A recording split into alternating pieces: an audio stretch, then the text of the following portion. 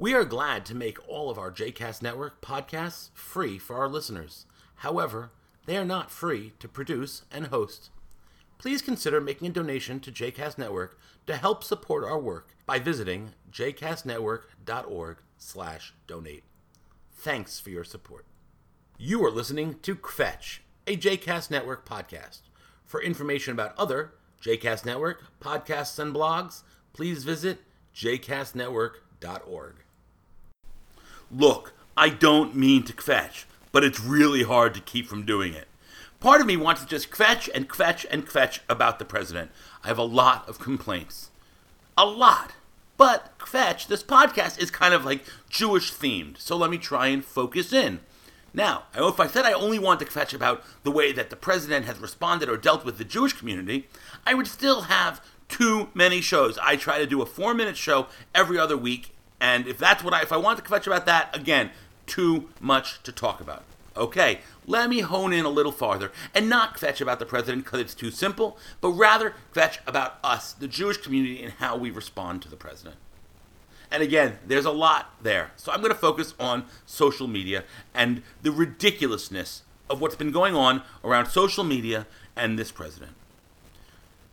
Like right after Thanksgiving, I started seeing these posts on Facebook, done by rabbis, and then shared, they shared a rabbi's post that they all knew some rabbi in D.C. who had gotten a phone call from the White House that had asked for them to lend the White House a Chanukiah, a menorah, a lamp for the holiday. And this rabbi said, I can't do it. And then they hung up, and then the White House said, please don't tell anyone about this. And as a result, they're telling everyone. All right? Okay, it's a lovely story. It's about how the Jewish population is not standing with Trump and how the Jews have refused, right? It's so Jewish, it's like kind of sickening. It's also, I guarantee you, not true. Not true. Because no one, and I mean no one, has identified who the rabbi is. All right? It's a great story. It feels good. We'd love it to be true. Not true. Now, if someone can prove to me that it's true, I'd be shocked. But they don't have a Snopes just for Jewish content, Jewish memes. All right? It's a great idea.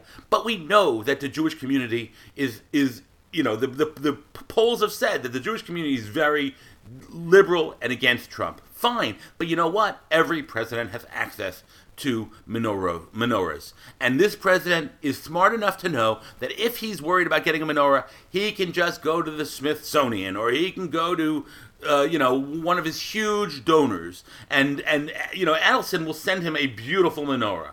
And I have to tell you, I can guarantee you that the Trump Hotel in D.C. has a beautiful big menorah, and Trump Tower has a big, beautiful menorah. There are enough menorahs all over the place. Now, it is true that in the years of Obama, the president would put out a request. Who wants to send us their menorahs? And kids and adults and synagogues and community centers would all write these letters to the president about why they wanted their menorah to be held. And that's an amazingly beautiful thing. So no, we don't have that president, but we don't have a president stupid enough to ask a question when he doesn't know the answer already.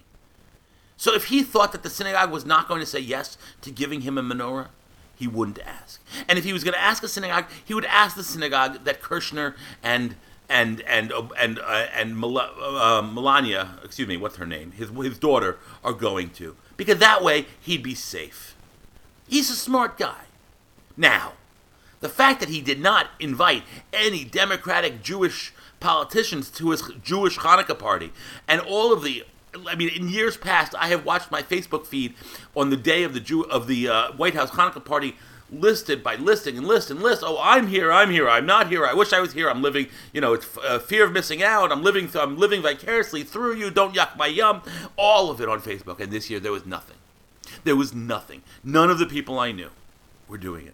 So that's a great thing to kvetch about, and that is true. He only invited people who were going to promote him, and then he did it the day after he announced his Israel decision, a truly non-decision decision. But I don't want to get into the politics of it, and I really want to focus on the one issue. So yes, this is a president who has not embraced the Jewish community as we would like him to, but he did not get anyone to say no to him when he asked for a menorah. So let's focus on the real stuff. Let's focus on the important stuff and not get bogged down with bullshit. Look, I don't mean to fetch.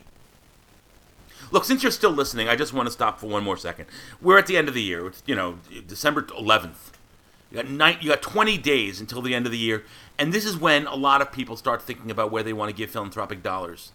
Right now, you still get a tax deduction when you give philanthropically, when you make donations to 501c3s, and JCast Network is a 501c3, or rather, we're supported by a 501c3. So I want to ask you, please, stop a moment and make a donation to jcastnetwork.org/donate. Make a big donation. Make a donation bigger than you thought it would be, because we need it if we want to continue doing these podcasts. We need it if we want to continue doing all the important things we do here at JCast Network. So please, think of us, donate, be generous, and I wish you all a Chag Sameach.